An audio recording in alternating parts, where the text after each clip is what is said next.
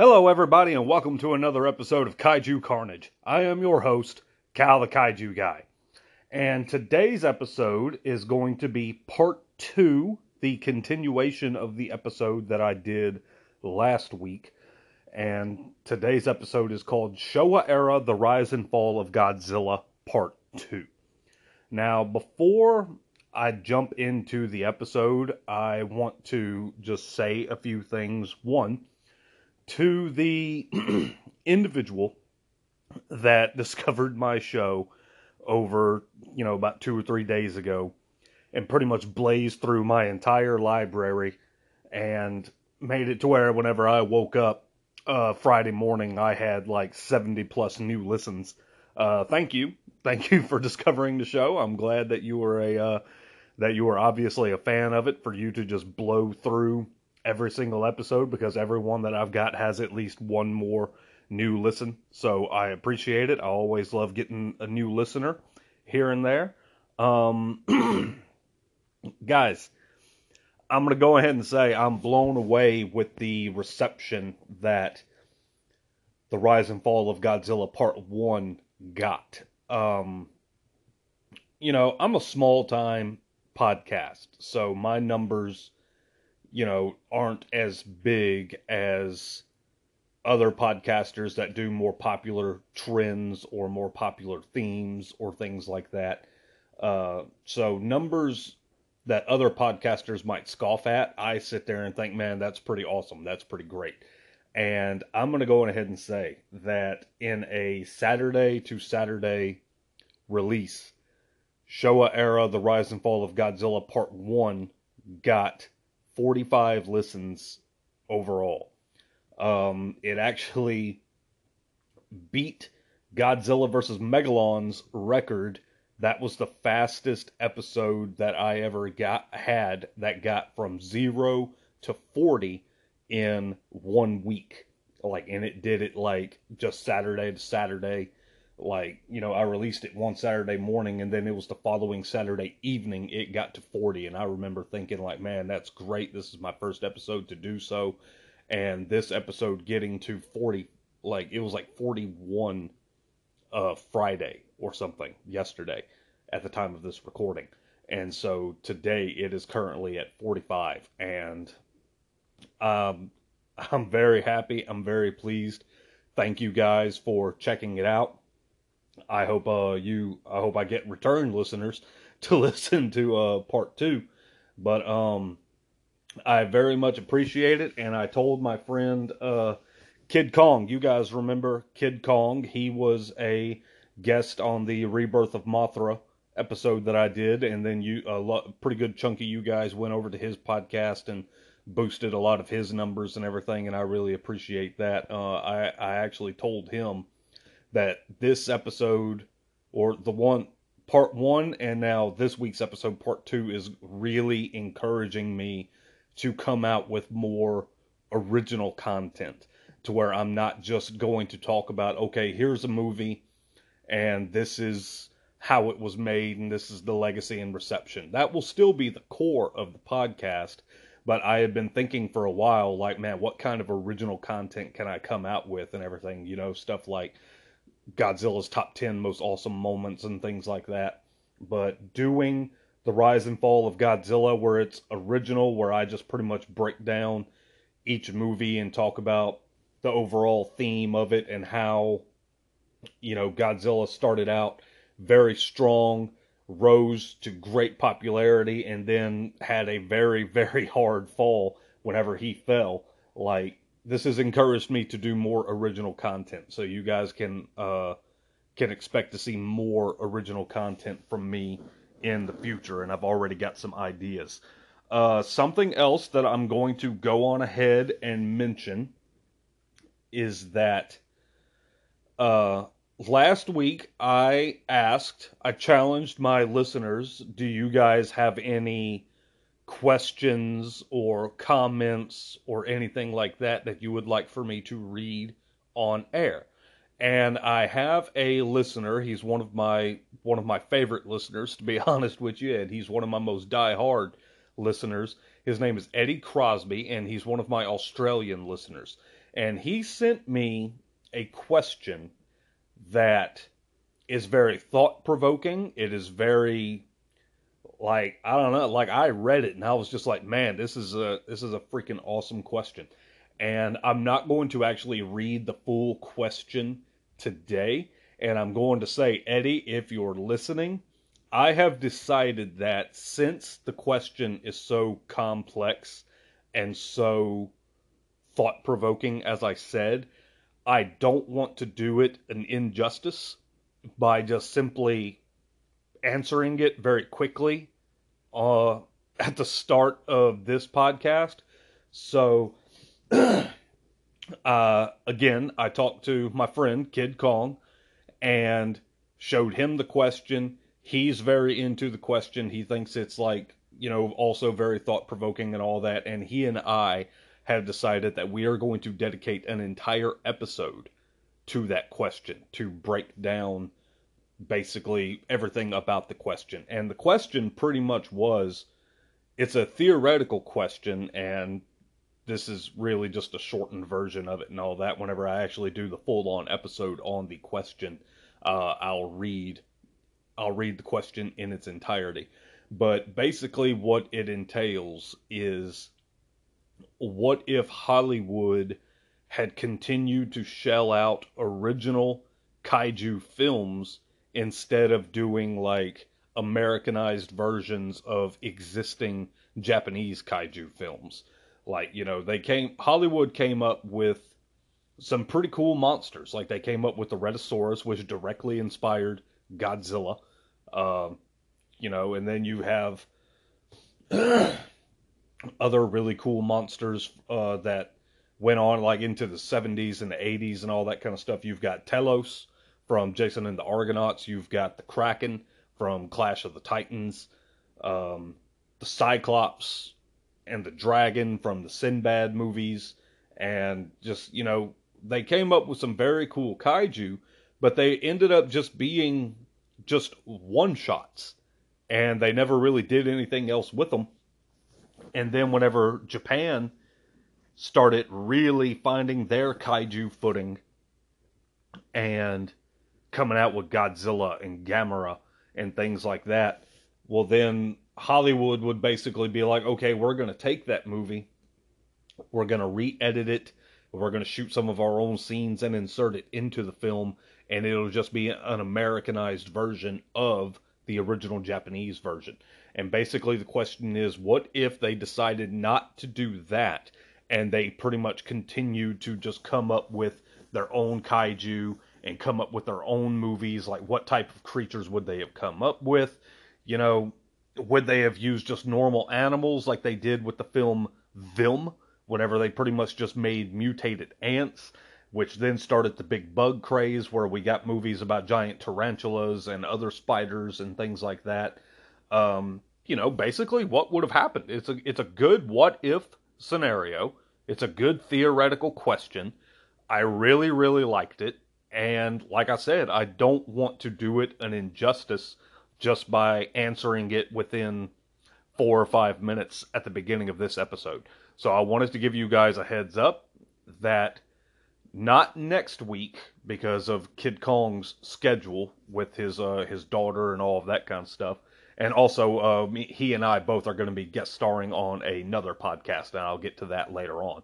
But not next week at the time of this recording. I'm going to do another kaiju film, but the week after that, he's going to come over here to the house. We're going to record a full-on episode. It's going to be just a conversation between me and him. We're going to talk about basically the history of kaiju in American movies and in Japanese movies, and the Japanese influence that ended up coming over to affect future Hollywood films and all of that. And we're going to talk about the theoretical question of what if Hollywood had continued to just do their own kaiju or monster movies or something like that, and did not allow that Japanese influence to just have them shell out Americanized versions of Japanese movies, like what we could be looking at to this day. And so that's what we're going to do. So, Eddie, I know I told you in a message that, I was going to talk about it on this episode. I'm very sorry that I didn't get with you beforehand on letting you know, but I think you should be pretty pleased that your question that you sent me is going to be a full-on episode of the show. And uh, while I'm talking about all that, if anybody has any other types of questions or comments or anything like that, if you just want to let me know who your favorite kaiju is, who your favorite design for Big G is, like what's your favorite Godzilla era, like Showa era, Heisei era, any of that kind of stuff, just shoot me a message on Facebook or on Instagram or anything like that, and you know, I'll be more than happy to read it, read your name, read where you're from, and all of that kind of stuff on the show, and all of that. I've got no problem doing it. So if anybody has any other comments or questions or anything like that, please feel free to message me. I really enjoy doing stuff like this. It does not bother me in the slightest. You are not going to be pestering me.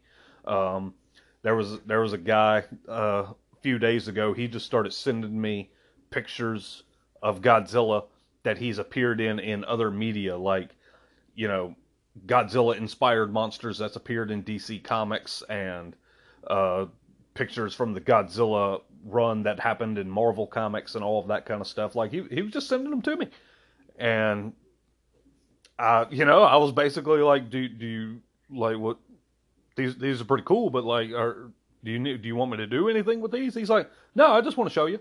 And I'm like, okay, sure, go right ahead. And he just kept on sending them, and I would look at them. I don't care. Like, if you guys want to send me things, if you are an artist and you've done some of your original kaiju artwork or anything like that, by all means, send that to me.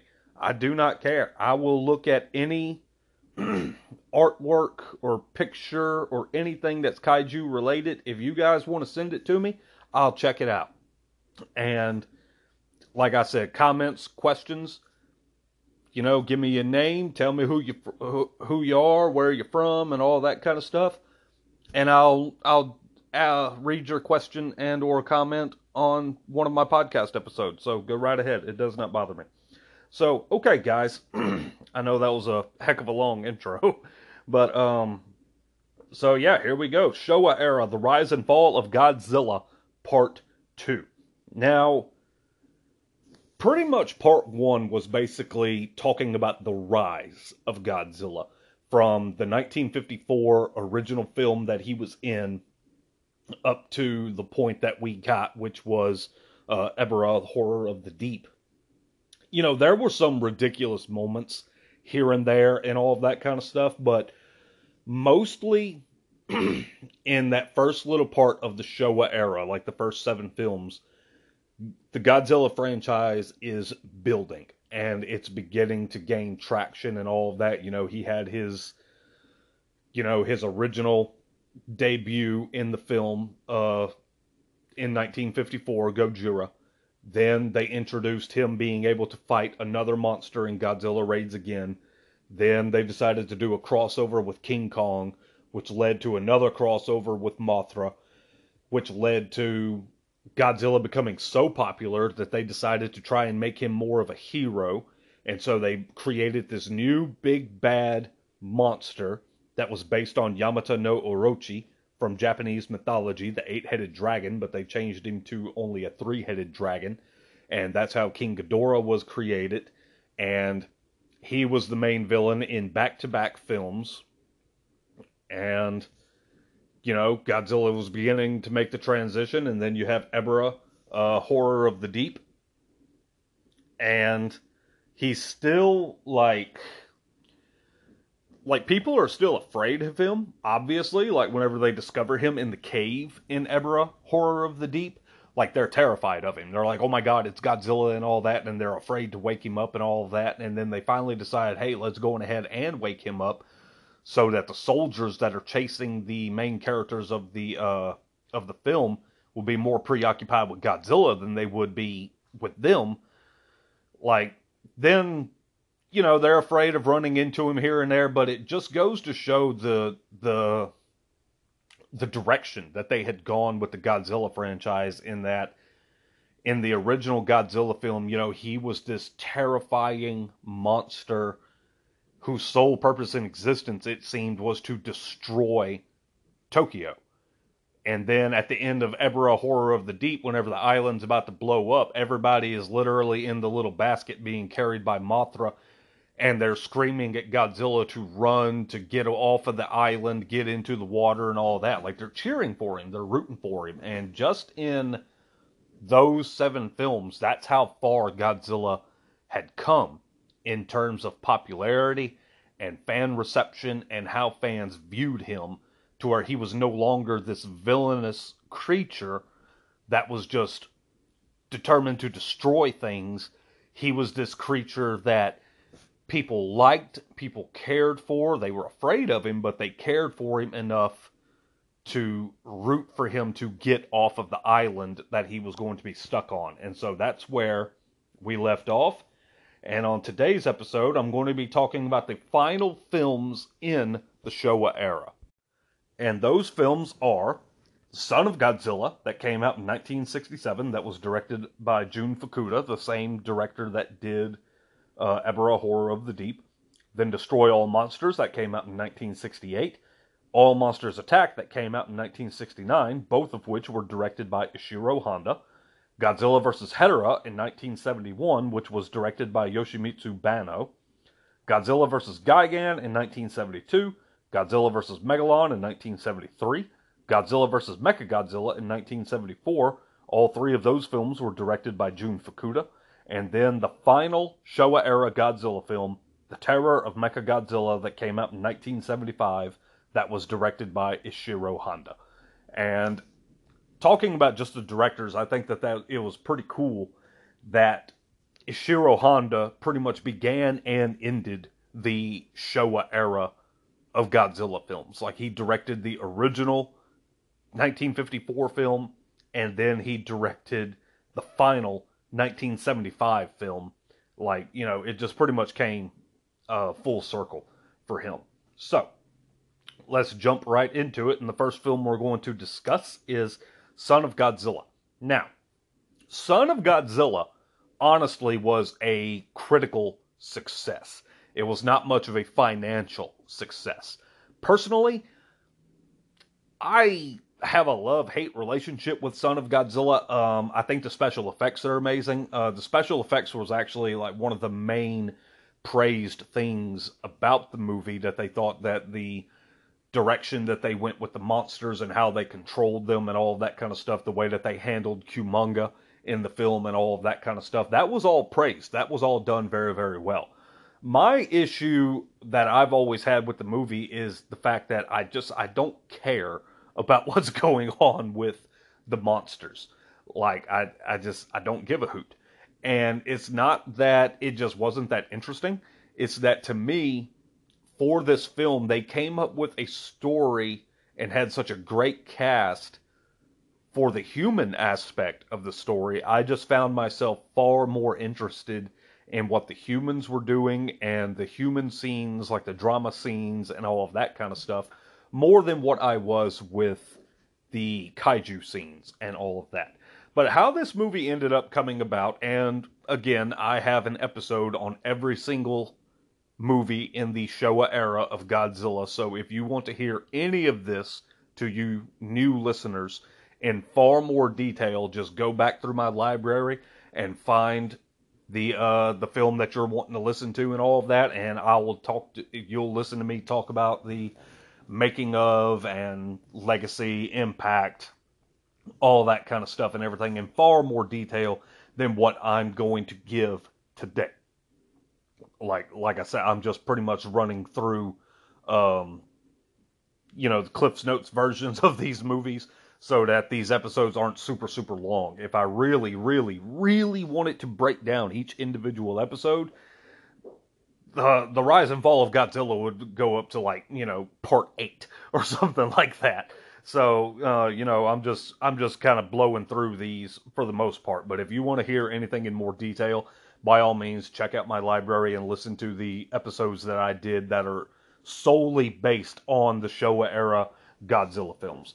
But how the Son of Godzilla ended up coming about was, again, they wanted to have an island setting, same as with Ebirah Horror of the Deep, so that they could cut back on budget and save money and all that. They wouldn't have to build such crazy elaborate sets and all of that kind of stuff. But the Godzilla franchise was beginning to fall. Like, it was beginning to go down in popularity. It wasn't making as much money as it was before. And so Toho decided that they wanted to try and pull in some more audience members by making Godzilla a father. And mainly just so they could give him a child, whether it was female or male or whatever. They wanted to create a baby Godzilla, which ended up becoming Minilla, for the sole purpose of bringing in the date crowd. And what the date crowd was basically these women that wanted to go to these romantic movies and all of that kind of stuff, and or cute movies and all of that, and drag their boyfriend along. They wanted to try and get that. They wanted to try and pull those women in by saying, hey, come check out the Godzilla franchise. Godzilla has a son, a nice, cute, funny little son, and all of that kind of stuff. It seems like something that you would enjoy. That was their idea. The execution didn't really work out all that well, because like I said, and like I've said numerous times whenever it comes to me talking about Minilla, is that they wanted to make something cute, something that people would go, oh, how adorable, and all of that kind of stuff, and they could not have made this thing uglier. Like, it's just, like, my main phrase I go with is that he's uglier than sin. Like, it's just, like, you look at Minilla and you're just like, Jesus. Like, that's what they poured thousands upon thousands of dollars on, to try and make cute and cuddly, and to bring people in to be like, oh, look at the son of Godzilla, he's so cute and adorable. Like, they missed the mark by a wide margin. Like, I mean, more power to anybody that likes Minilla. If you're a fan of Minilla, again, more power to you. I do not like Minilla. I never have liked Minilla, even whenever I was a little kid. The Son of Godzilla is one of the, I did in the early years saga of my podcast. It's one of the first Godzilla films that I ever saw whenever I was in a hotel. I saw this film whenever I was like 6 or 7 years old. And even at that age, whenever I saw Minilla, I was like, what is that thing? Like, like, nope. I did not care for it. And so that's what they were going to try and do. So the movie comes out, and it does not make the amount of money that Toho wanted it to make. And they're beginning to come to terms with the fact that maybe the Godzilla franchise has run its course. Like, they believe that they were out of ideas. Like, they've had him go up against an American kaiju with King Kong. They've had him go up against some of their own creations in, Mothra, the crossover with Mothra. They had him team up with Rodan, another popular kaiju of theirs. They created an original villain in King Ghidorah, had Godzilla go up against him twice. And then, they were running out of ideas. They didn't really know what else to do, what other kind of movies that they could go with or anything. And I'm going to go ahead and say something real quick, people. It's completely unrelated to kaiju. But if you hear anything going on in the background, I'm having a time. You see, I have a new cat. It's a kitten. I found it outside a few months ago. It was not doing well health-wise and all of that. And so I managed to catch it, bring it inside, brought it to the vet. It is very much getting healthier and all of that, and it is now in its healthy enough stage to where it runs around the house at all times, 90 miles an hour, and crashing into things and bumping into things and making all kinds of noise. So if y'all hear something rummaging around in the background of my podcast, that's her. She's just running around having a grand old time. I've had to pause this episode twice already to basically, like, what are you doing? Get away. But yeah. So, just wanted to throw that out there so that my listeners are not sitting there going, what in the world is that background noise? So now you know it's a kitten that is just running around and living life and loving life, and is very appreciative of the fact that I went outside one day and found her and brought her inside, and is now giving her the best life that she could possibly have, because I am a very, very, very big animal lover. And so I can't stand to see an animal suffer or not be doing well. I have the power to do something about it. I'm going to do something about it, and I did that with this little lady, and now I get to deal with her. But don't mistake what I'm saying is like I'm regretting my decision. I love the fact that I brought this little cat into our lives. I love her to death and all of that kind of stuff. But yeah, she's just running around and bumping into things and all of that kind of stuff. So anyway, back to Godzilla, and not about cats. Which, fun fact, there was a episode in the Big O which involved a kaiju cat, in which the Big O had to go up against and everything. It was one of my favorite episodes of the show. And so, just throwing that out there, you know, somewhat the cat talk is related to kaiju, because there was a kaiju cat in a anime show and all of that. So, all right, hoorah. Let's move on. So, Toho believed that they had run out of ideas with Godzilla and that it had run its course. And so the decision was basically like, we're going to bring Godzilla to an end. We're done. Now, they were never going to actually just flat out end the Godzilla franchise. It was really more that they were just going to put it on hiatus, because, you know, the franchise had already been running at this point in time. Had already been running for, you know, nearly 20 years or something like that. So, no, not 20 years. Really more about like 14 years, 15 years, something like that. So, and they had made decent money with it. Like, a lot of the films were not losing money. It just wasn't making enough money for them to be like, yeah, this is worth it to continue doing this. So they never were really just going to like, we're going to end Godzilla, we're never going to make another movie again. They were really just going to put him on hiatus. And so they decided to give Jun Fukuda, who had directed the last two Godzilla films, the island-themed Godzilla films, and they gave him the boot and decided to bring back Ishiro Honda. And they were basically like, you worked your magic with the original Gojira film. We want you to work your magic again with basically what we believe as of right now is going to be the final Godzilla film, until we decide to rejuvenate this franchise or anything. So Ishiro Honda, he worked his magic, and he made one of the greatest Showa-era Godzilla films that there is. It is a cult. It has a cult following.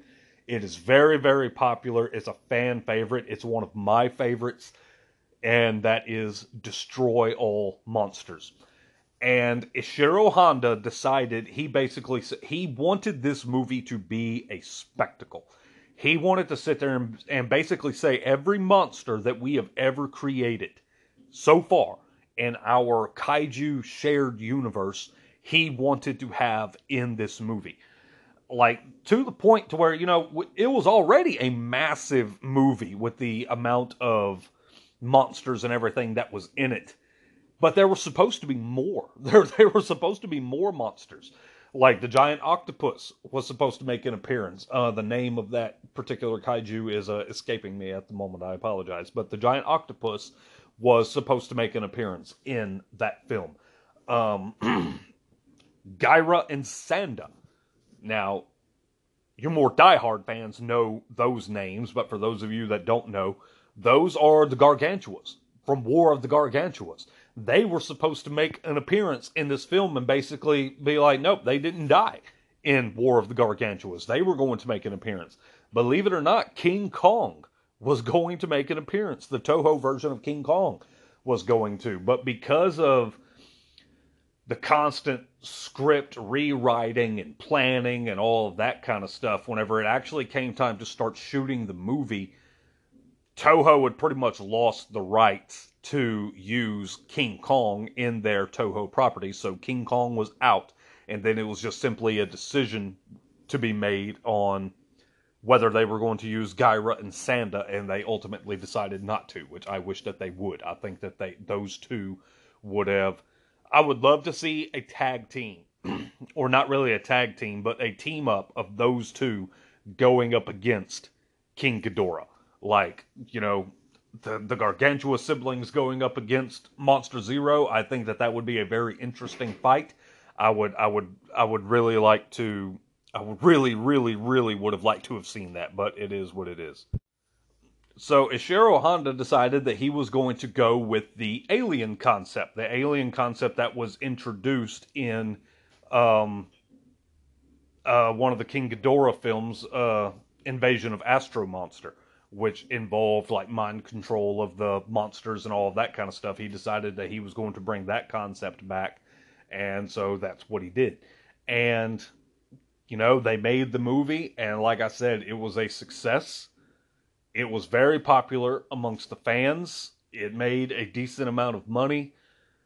I always remembered whenever I first saw Destroy All Monsters.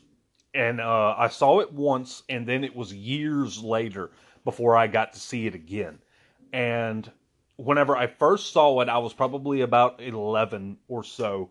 I remembered the final, like, climactic battle being just amazing to me, to my little 10 or 11-year-old brain. Seeing all of the monsters go head to head with Ghidorah, like, it was my favorite part of the movie. Like, I just remembered the fight being spectacular. And then years later, after I'm an adult and I managed to get my hands on a copy of Destroy All Monsters, like, okay, let's check this out, let's watch it and all of that. And whenever it came time for the fight, I'm like, man, it didn't disappoint. It's still, like, it was still up there in my head. Like, I just, anytime I think about Destroy All Monsters, that's the first thing that pops into my head, is the big climactic battle of pretty much every kaiju that Toho had come up with at that point in time that's in the movie going up against King Ghidorah. And just to give you guys more of an idea of how much they were basically like, yeah, this is going to be the end of Godzilla before, you know, for a while at least, they kill Ghidorah in the movie. This was Ghidorah's third appearance in a film, and they kill him. They're basically like, we're not going to need him anymore. Like, it's done. He's dead. And so, well, of course, you know, whenever it comes to Showa era Godzilla, nothing, it's kind of like comic books. Nothing really stays dead. I mean, the original Godzilla died in the original film. Anguirus died in his original appearance. And now King Ghidorah dies in Destroy All Monsters, and naturally, all three monsters ended up coming back at some point in time. Look at how many times Mothra has died. Mothra died in Mothra vs. Godzilla. She came back and all of that kind of stuff. So yeah, whenever it comes to Godzilla, just because a kaiju dies, that doesn't mean that they're done. Look at the latest Godzilla film that came out, Godzilla vs. Kong, in 2021. Ghidorah died in 2019, and then he basically came back as Mechagodzilla. Like, he was in control. Like, you know, yeah, it was Mechagodzilla, but it was absolutely the third head of Ghidorah that was controlling Mechagodzilla. So, you know, just because a kaiju dies, that doesn't mean that they're done. And so the film came out, it was popular, and Toho started rethinking. They started backpedaling a little bit, and they're like, well, maybe there is still some popularity with the Godzilla franchise. So let's continue this. Let's just come out with another movie and let's see what happens. Let's see how that goes and all of that. And so The next film that came out in 1969, it's the dark days of the Showa era are about to begin. To where, whenever I say the dark days of the Showa era, I mean like the like next like 2 or 3 films that come out, or some of the films that come out like throughout the rest of the Showa era, are full of such ridiculousness and childishness that these next few films pretty much put a stain on the rest of the Showa era for many general audiences. If you're someone like me, you pretty much love the Showa era for what it was. You understand what was going on behind the scenes, what Toho wanted to do. A lot of times the director's hands were tied. It was executive producers and executive level guys at Toho making a lot of these decisions, and that's what ended up happening in some of the really dark moments of the Showa era. Like, I know that. I love that. I still love well, I don't love that. That, there was executive interference and all of that, but I love what the Showa era is. I love its cheesiness. I love that it's cartoonish and all of that kind of stuff. I know what films were aimed at children and which ones were not aimed at children and all of that. So I know the difference, and I can appreciate the Showa era for what it was. But there's lots of people that have only seen some of the bad versions of Godzilla in the Showa era, and they basically judge the entire Showa era based on those 2 or 3 films. And that's sad. You don't need to do that. The Showa era, there's great movies in this era of Godzilla, and just give more of them a chance. Do not judge the entire era based on like Godzilla versus Megalon or something like that, which I love Godzilla versus Megalon. Do not think that I was just bad-mouthing that movie. I love Godzilla versus Megalon. I'm just throwing that out there. But anywho, I'm not talking about Godzilla versus Megalon right now. I'm talking about what is mostly, even though I just said how much I love the cheesiness and the Showa era and all of that kind of stuff, I do not have a whole lot of love for this next film. And I'm not alone. This is generally considered to be the worst Godzilla film, not just in the Showa era, but just the worst Godzilla film, period. 9 times out of 10, you talk to a diehard Godzilla fan, this film is going to rank very, very, very low, usually dead last, on their list of favorite Godzilla films, and that is the 1969 film All Monsters Attack. That is also directed by Ishiro Honda. And one of the things that, I understand what it was. Like, this movie was the very first one that was ever marketed directly towards children. And it pretty much was conceived because of a film festival and all of that kind of stuff. It was aimed directly at children. Its runtime is barely over an hour. Like, everything about this movie was just like, bleh. It's not very good. And the thing that's always gotten me is and Ishiro Honda openly states, or stated before he passed away, in interviews that All Monsters Attack is one of his favorite movies that he ever directed. He looked back on this film with very fond memories, and he really enjoyed shooting it. He enjoyed working with the children. He loved children. I talked about in a past episode that Ishiro Honda was torn whenever it came to directing a lot of the Godzilla films, because he wanted the Godzilla franchise to remain serious, to have a good anti-nuclear theme and all of that kind of stuff. He wanted it to be something to be taken seriously.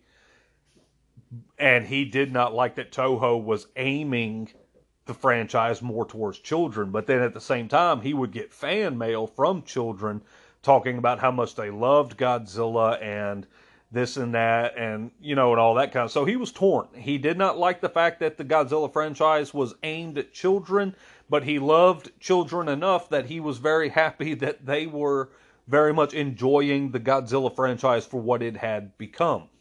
And so he got to work with kids primarily for this film, and he really enjoyed it. And this film is set in its own separate continuity from any of the other Godzilla films. It's basically the only time you see kaiju is through the overactive imagination or through dreams of the child protagonist.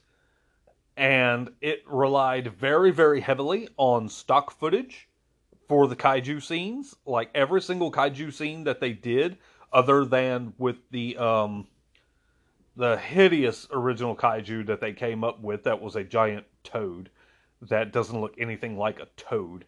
But pretty much any scene except for one that you see Godzilla in is basically stock footage. And it was not received very well. Like I said, it's pretty much considered by most to be the worst Godzilla film ever made. And so to go from Destroy All Monsters, the film that effectively would have saved the Godzilla franchise, and then immediately follow it up with All Monsters Attack. Like, you're basically, like, many people consider Destroy All Monsters to be the best Showa-era Godzilla film, other than the original, of course. But, so basically, like, how do you go from the absolute best Showa-era Godzilla film to just a year later, the worst Godzilla film? And, it just did not get received very well, and so Ishiro Honda Toho was like, okay, we're pretty much done with you. We're going to try and continue this franchise without you. And so the next film that comes out is Godzilla vs. Hedorah in 1971. Now, I adore Godzilla vs. Hedorah. A lot of people really, really enjoy Godzilla vs. Hedorah. I very rarely find somebody who speaks poorly about this particular film. There is a point in the film that is so ridiculous that it basically overshadows the rest of the movie. Like, I know a lot of people talk about, and I know I'm bringing this movie up again before I actually get to it, but I know that a lot of people talk about the tail slide drop kick in Godzilla vs. Megalon as being like the worst of the worst. Like, I can't believe they made Godzilla do that. Anyone who thinks that, I always sit there and say, you obviously have never seen Godzilla vs. Hedorah, because there's an even more, like, head-shaking moment. Like, Godzilla literally takes flight in this film. Because Hedorah can fly. The smog monster, he can fly. Or she can fly. And whenever she goes to take off, Godzilla is like, okay, I'm going to chase you. I'm coming after you. And he turns around, he tucks his tail between his legs, and he uses his atomic breath to take flight and give chase to Hedorah. And that, my friends, I believe is the low point of the Showa era. I've always felt that that was ridiculous. I've always felt that that was silly. It's not redeeming in the slightest. It's not like with Godzilla vs. Megalon, to where the entire movie is so campy and corny and cheesy and everything that something like that would be like, of course that's in here. Like with Godzilla vs. Hedorah, you had a movie that was being it was being considered very serious throughout. Like Yoshimitsu Banno, whenever he wanted to do this movie, he was inspired by it because he was driving through and he saw a whole bunch of pollution, and he wanted to come up with a movie with a very anti-pollution theme. That is a very good theme to do in a movie, because pollution was and is still an issue, and he wanted to convey that. Like in the original Godzilla film that had an anti-nuclear theme, this one would have an anti-pollution theme. And that's where Hedorah came from, which was basically Hedorah was pollution personified. And Godzilla was going to try and go up against this thing and, basically be like, hey, pollution's bad. We should stop polluting and stop doing this and stop doing that. And we need to take care of the planet and all that kind of stuff. It's a very good message. And the film had been pretty serious up until Godzilla takes flight. And like I said, that part pretty much just overshadows the rest of the movie. And it's a shame. It really is a shame because it's a good movie. And that part just, yeah, definitely, in my personal opinion, definitely the low point of the Godzilla franchise as a whole. So after Godzilla vs. Hedorah comes out, the film, it didn't do super, super well. So Toho decided, okay, we're going to try. They bring back Jun Fukuda, who had done the two island theme Godzilla films.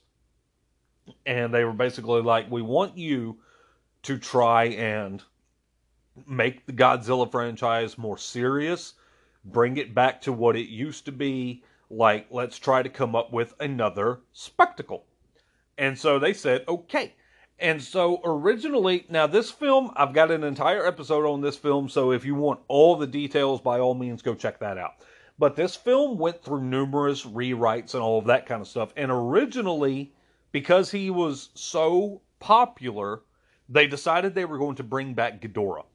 And originally, the film was simply titled The Return of King Ghidorah. Like, that's basically what it was all going to be about. And then they decided to change it to where it was like Godzilla versus the Space Monsters. And Megalon was supposed to make his first appearance in this film.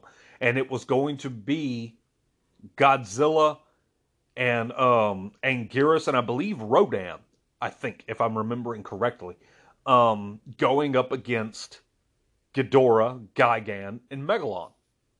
And through more rewrites and all of that kind of stuff, they end up dropping Megalon. They're like, no, let's get rid of him and just have it be Gigan and Ghidorah. And then it was going to be just Godzilla and Anguirus. And like, make the film, make it be serious, make it be, have like a more darker type of theme and all of that kind of stuff. Try to bring the franchise back. And overall, this film was pretty well received, in my opinion. Like, it made a decent amount of money. The fans seem to have enjoyed it. About the only low point in it is that Godzilla and Anguirus have a conversation that is translated via speech bubbles. And it's, I just, no, I don't, nope. I don't need to see my kaiju communicate. I don't need to see that. So to me, that's really about the only low point of the movie to me. Overall, I really enjoy the film. I like the film. Anguirus is one of my favorite kaiju. Obviously, Godzilla is one of my favorite kaiju. I love King Ghidorah, and Gigan is pretty well up there as well. So just the team up of like Godzilla and Anguirus was enough to make me be like, oh yeah, I'm down for this movie. And so, it was pretty successful, and things are kind of like, they're like, okay, we're kind of starting to get back on track with the Godzilla franchise. Let's keep this going. And then it happened. And whenever I say it happened, I'm talking about it. The most infamous and possibly notorious Showa-era Godzilla film. The most widely released Showa-era Godzilla film of all time. This film was shown in so many homes in the United States that from the 70s to about the 90s, you had at least seen part of this movie. And I'm talking about Godzilla vs. Megalon that came out in 1973. Personally, I love Godzilla vs. Megalon. It was part of the early year saga that I did for my podcast. I first saw this film whenever I was probably 8, 9 years old, if I had to take a guess, somewhere around in that area. So I was very young, so I enjoyed it because it's a very cheesy, cartoonish type of movie and all of that. But even though I love the film, I know what it is. I'm aware of what it is. It's a bad movie. I love it, but it's a bad movie. And this movie is pretty much one of the films, possibly the film, that most people that have seen Showa era Godzilla films judge the Showa era as a whole upon with this movie. This movie was featured on Mystery Science Theater. Um, it was wrecked on that. It does not have a good reception on IMDb. It does not have a good reception on Rotten Tomatoes. Like, it is just. There are so many people that watched this movie and was basically like, what was this trash that I just watched? There's always been a rumor that it was not originally going to be a Godzilla film, that it was simply going to be a Jet Jaguar film, and it was going to basically be Jet Jaguar versus Megalon. But like I said, all of this is a rumor. There's nothing that's ever really been confirmed about it. But Toho pretty much believed that Jet Jaguar would not have been able to carry his own film as well, like on his own, because he was brand new and also Megalon was brand new. So they decided to put Godzilla into the film at the last minute, and that's why Godzilla just seems very much shoehorned into the movie. And he has like maybe a grand total of like 7 or 8 minutes or something like that of screen time. Like, he only shows up at the end. But that was still the power that Godzilla had. I remember being a kid and watching Godzilla vs. Megalon, and we get to see Godzilla at the beginning of the film with like Anguirus. This was the film that introduced me to Anguirus as well as Rodan. I had never seen either of those two kaiju before. And you see Godzilla very briefly at the beginning of the film. You do not see him again until the end. And I watched this film on VHS so many times. Basically just like, okay, I'm just going to watch the whole movie and wait for Godzilla to show up. And I wore the VHS tape out. Like, this is one of the films that I saw more than any other as a kid. I watched this movie religiously whenever I was a kid. And to this day, I love it. I watch it probably annually because I have it on like 3 different home media editions. Like, I'm a big fan of Godzilla vs. Megalon. But like I said, I know what it is. And I understand why people do not care for this movie. It is very cheesy. It is very campy. It is very bad. The dialogue is bad. The acting is bad. Like, there's so much about this movie that is bad. There is stock footage galore in this movie. But I love the final fight whenever Godzilla shows up. Like, and Godzilla is like doing Power Ranger stance moves and everything. Whenever Jet Jaguar goes to Monster Island to get Godzilla, it's just like Godzilla is like he's meditating. He has his hands in a position like he was meditating or something like that. Like, that's just the level that this movie was at. And also, naturally, we have the raw, incomprehensible, powerful attack move, the tail slide drop kick that that so many people, if you've never seen a Godzilla film, I guarantee you've seen a meme or a GIF of Godzilla doing that drop kick. Like, you've seen that. You know what that is. And yeah, Godzilla versus Megalon really, like, it's like, Destroy All Monsters almost started something good with bringing the Godzilla franchise back. All Monsters Attack really derailed that. Godzilla vs. Hedorah really started bringing it back into, good light again. Godzilla vs. Gigan helped bring it more back into good light again and all of that. And then Godzilla vs. Megalon came out and just derailed any traction that the Godzilla franchise was having about making a comeback. And Godzilla vs. Megalon ended up becoming the first Godzilla film in Japan to not sell at least 1 million tickets, because that's how Japan, at least back then, I'm not sure about now, that's how they kept track with like box office and all of that kind of stuff, was just simply tickets sold, not necessarily like box office gains or anything like that. They just kept track with like, this is how many tickets the movie sold and all of that. And this was the first Godzilla film to not generate at least 1 million ticket sales. And so after this movie came out, Toho was like, we have one more, like, I think we have one more chance to try and bring this franchise back. And so they decided to come up with Godzilla vs. Mechagodzilla in 1974, which would also be directed by Jun Fukuda. And they tried to make it more serious.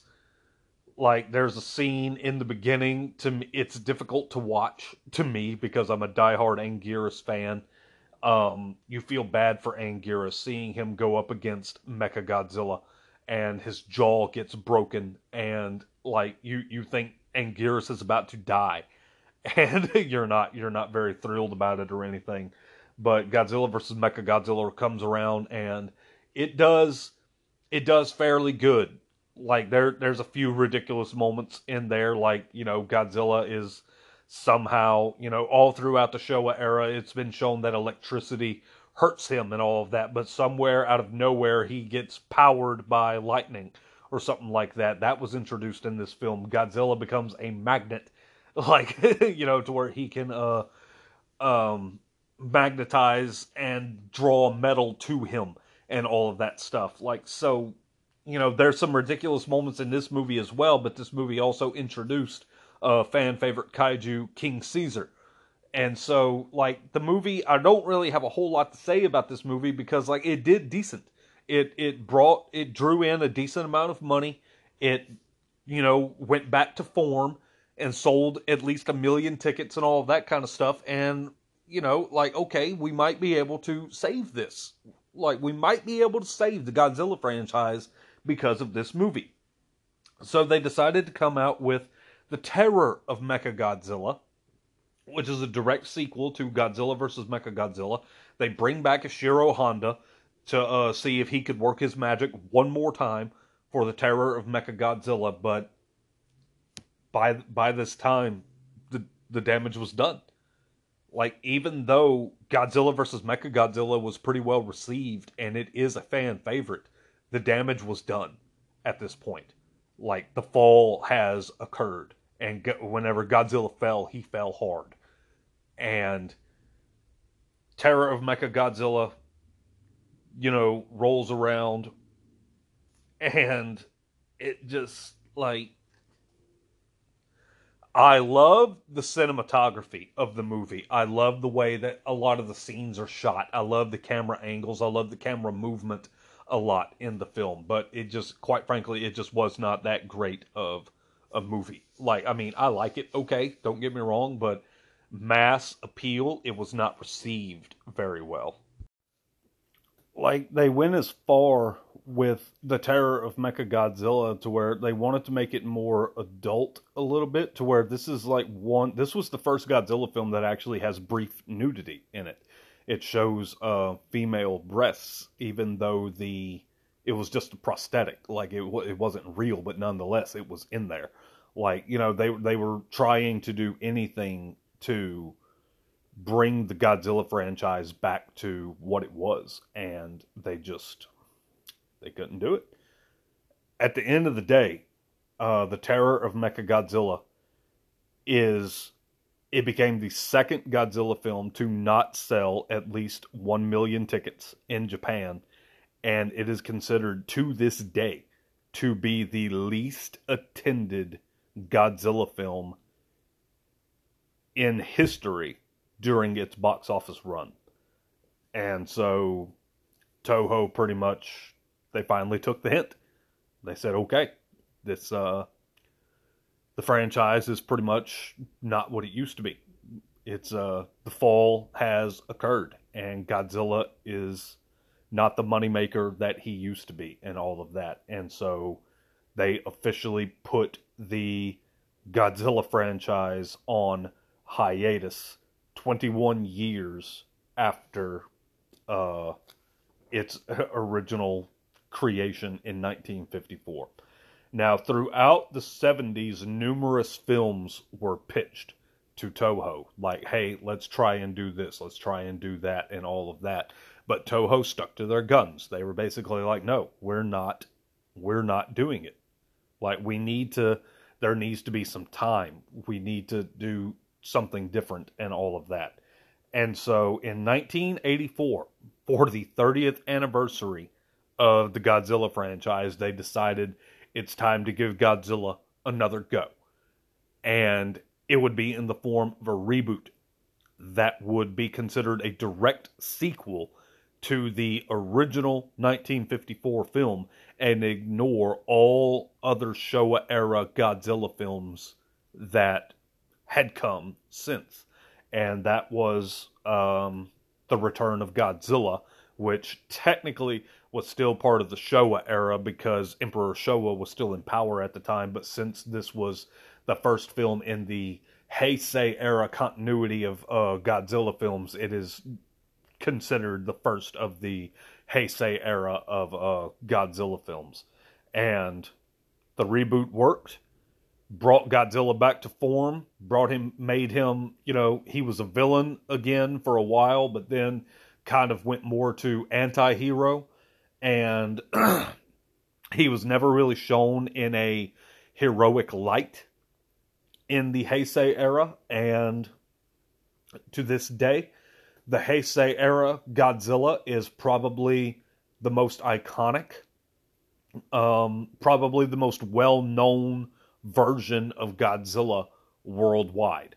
Like, a lot of times, if you mention, like, other than legendary Godzilla, I'm talking about strictly, like, Toho-produced Godzilla films. If you mention, like, original, like, Toho version of Godzilla, most of the time, somebody's immediately going to think about the Heisei era Godzilla. And, that's pretty much it, guys. That was the rise and fall of Godzilla. I'm glad that Godzilla is what it is to this day. Like, we just got, not even a year ago at the time of this recording, the biggest rematch of all time in Godzilla vs. Kong, which made buku money in the box office. So Godzilla is still a draw. He is back to being a draw. He is a worldwide phenomenon. He is a pop culture icon. You have people that get introduced to him every single day.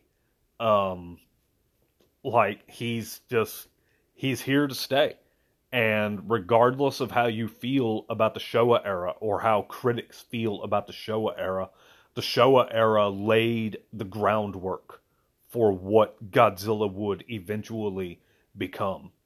And there's been numerous eras of Godzilla since, and last year, 2021, was a good year for Godzilla fans. We got a pretty good amount of Godzilla content. I'm hoping 2022 is just as good. I'm hoping 2023 is even better. But, it is what it is, guys. So that pretty much does it for Showa era, the rise and fall of Godzilla Part 2.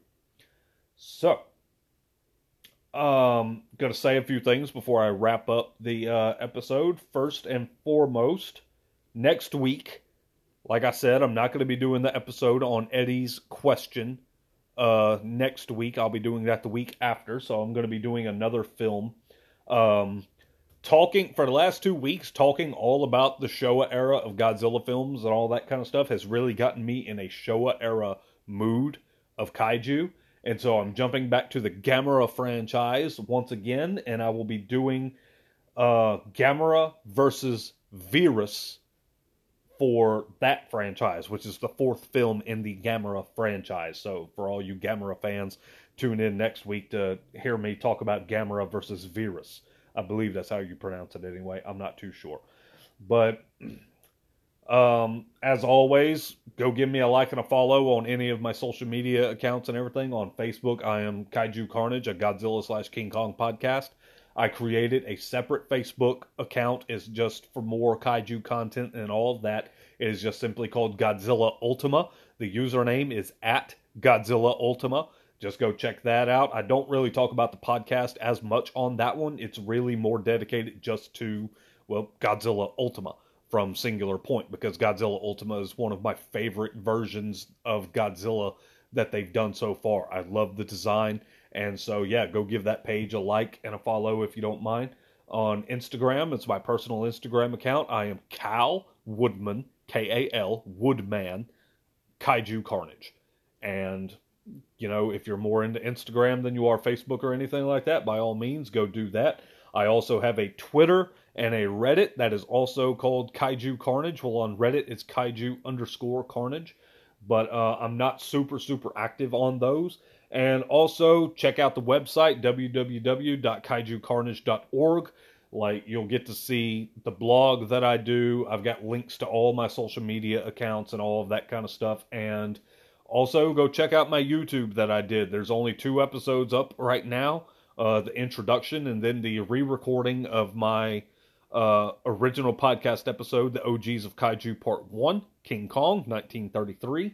I've got some learning to do whenever it comes to YouTube. Like, I'm working on trying to figure out, you know, I could pay for better programming and things like that. But, you know, guys, I do this as a hobby, and I already, you know, spend enough money on kaiju stuff, buying the movies and the collectibles and all that kind of stuff. I really don't want to get to the point, because this doesn't make me any money. I don't make any money off of doing the podcast or anything, which I'm very heavily considering beginning to monetize my stuff, monetizing the podcast, potentially doing a Patreon and all of that, for to where, you know, just for like $5 a month, you guys will get to choose any movie that you want me to do an episode on. I will do it, and all of that kind of stuff. That's not kaiju related, because I'm going to be doing kaiju, you know, I'll make my way across the kaiju films and all that, and I have a schedule for those. But I'm thinking about, you know, Patreon, maybe like $5 a month. You guys will get to choose a movie that I'll do like once a month or something like that, and I'll do that. Yeah, just thinking about doing that, because not only, you know, does this stuff get expensive, being a kaiju fan and collectibles and all that, but this year I'm getting married around October or November, so, you know, any little bit of money helps to help pay for that wedding.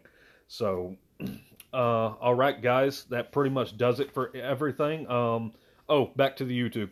If you watch the YouTube, yeah, it's there's a Pixar watermark down in the bottom. I got to figure out how to cover that up and all of that. I got to try and do an intro, try and do an outro and all that kind of stuff. Also, if I decide to do a Patreon for YouTube, I'll put on there to where, like, if anyone who donates anything to me or anything like that through Patreon, like, your name will end up as in the credits as like a producer for the YouTube videos and all of that kind of stuff. So just be thinking about it and all that. If you're interested in doing something like that, by all means, just shoot me a message and I'll see about, you know, speeding up that process and all of that kind of stuff. So, all right, guys, that pretty much does it. I hope you guys enjoyed this massive 2-part episode. I really enjoyed doing it.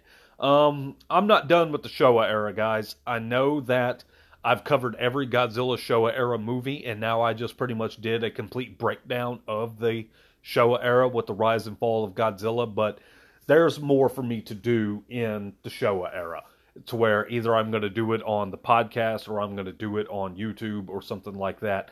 I will definitely still be revisiting the Showa era. I love this particular era. It's what I grew up on. I did not see another era of Godzilla films until 1998, whenever the TriStar Godzilla film came out. Before that film, I had only seen Showa-era Godzilla films. And then I saw Godzilla 2000 in theaters whenever it released here in the States. And then after that is whenever I jumped into the Heisei era. So I love the Showa era. I have very fond memories of the Showa era. I will continue to revisit the Showa era. So for you other people that are big fans of that particular era, don't worry, I will still be visiting it. So next week, Gamera versus Virus, and then the following week, me and Kid Kong are going to talk about Eddie's question, theoretical question: what if Hollywood had continued to create their own kaiju in their movies? Like, what would the kaiju genre look like possibly today? It's getting its own entire episode. Thank you, Eddie, for the question. I very much appreciate it. Alrighty, guys, that pretty much does it, and we'll catch y'all next time. This is Cal the Kaiju Guy, signing out.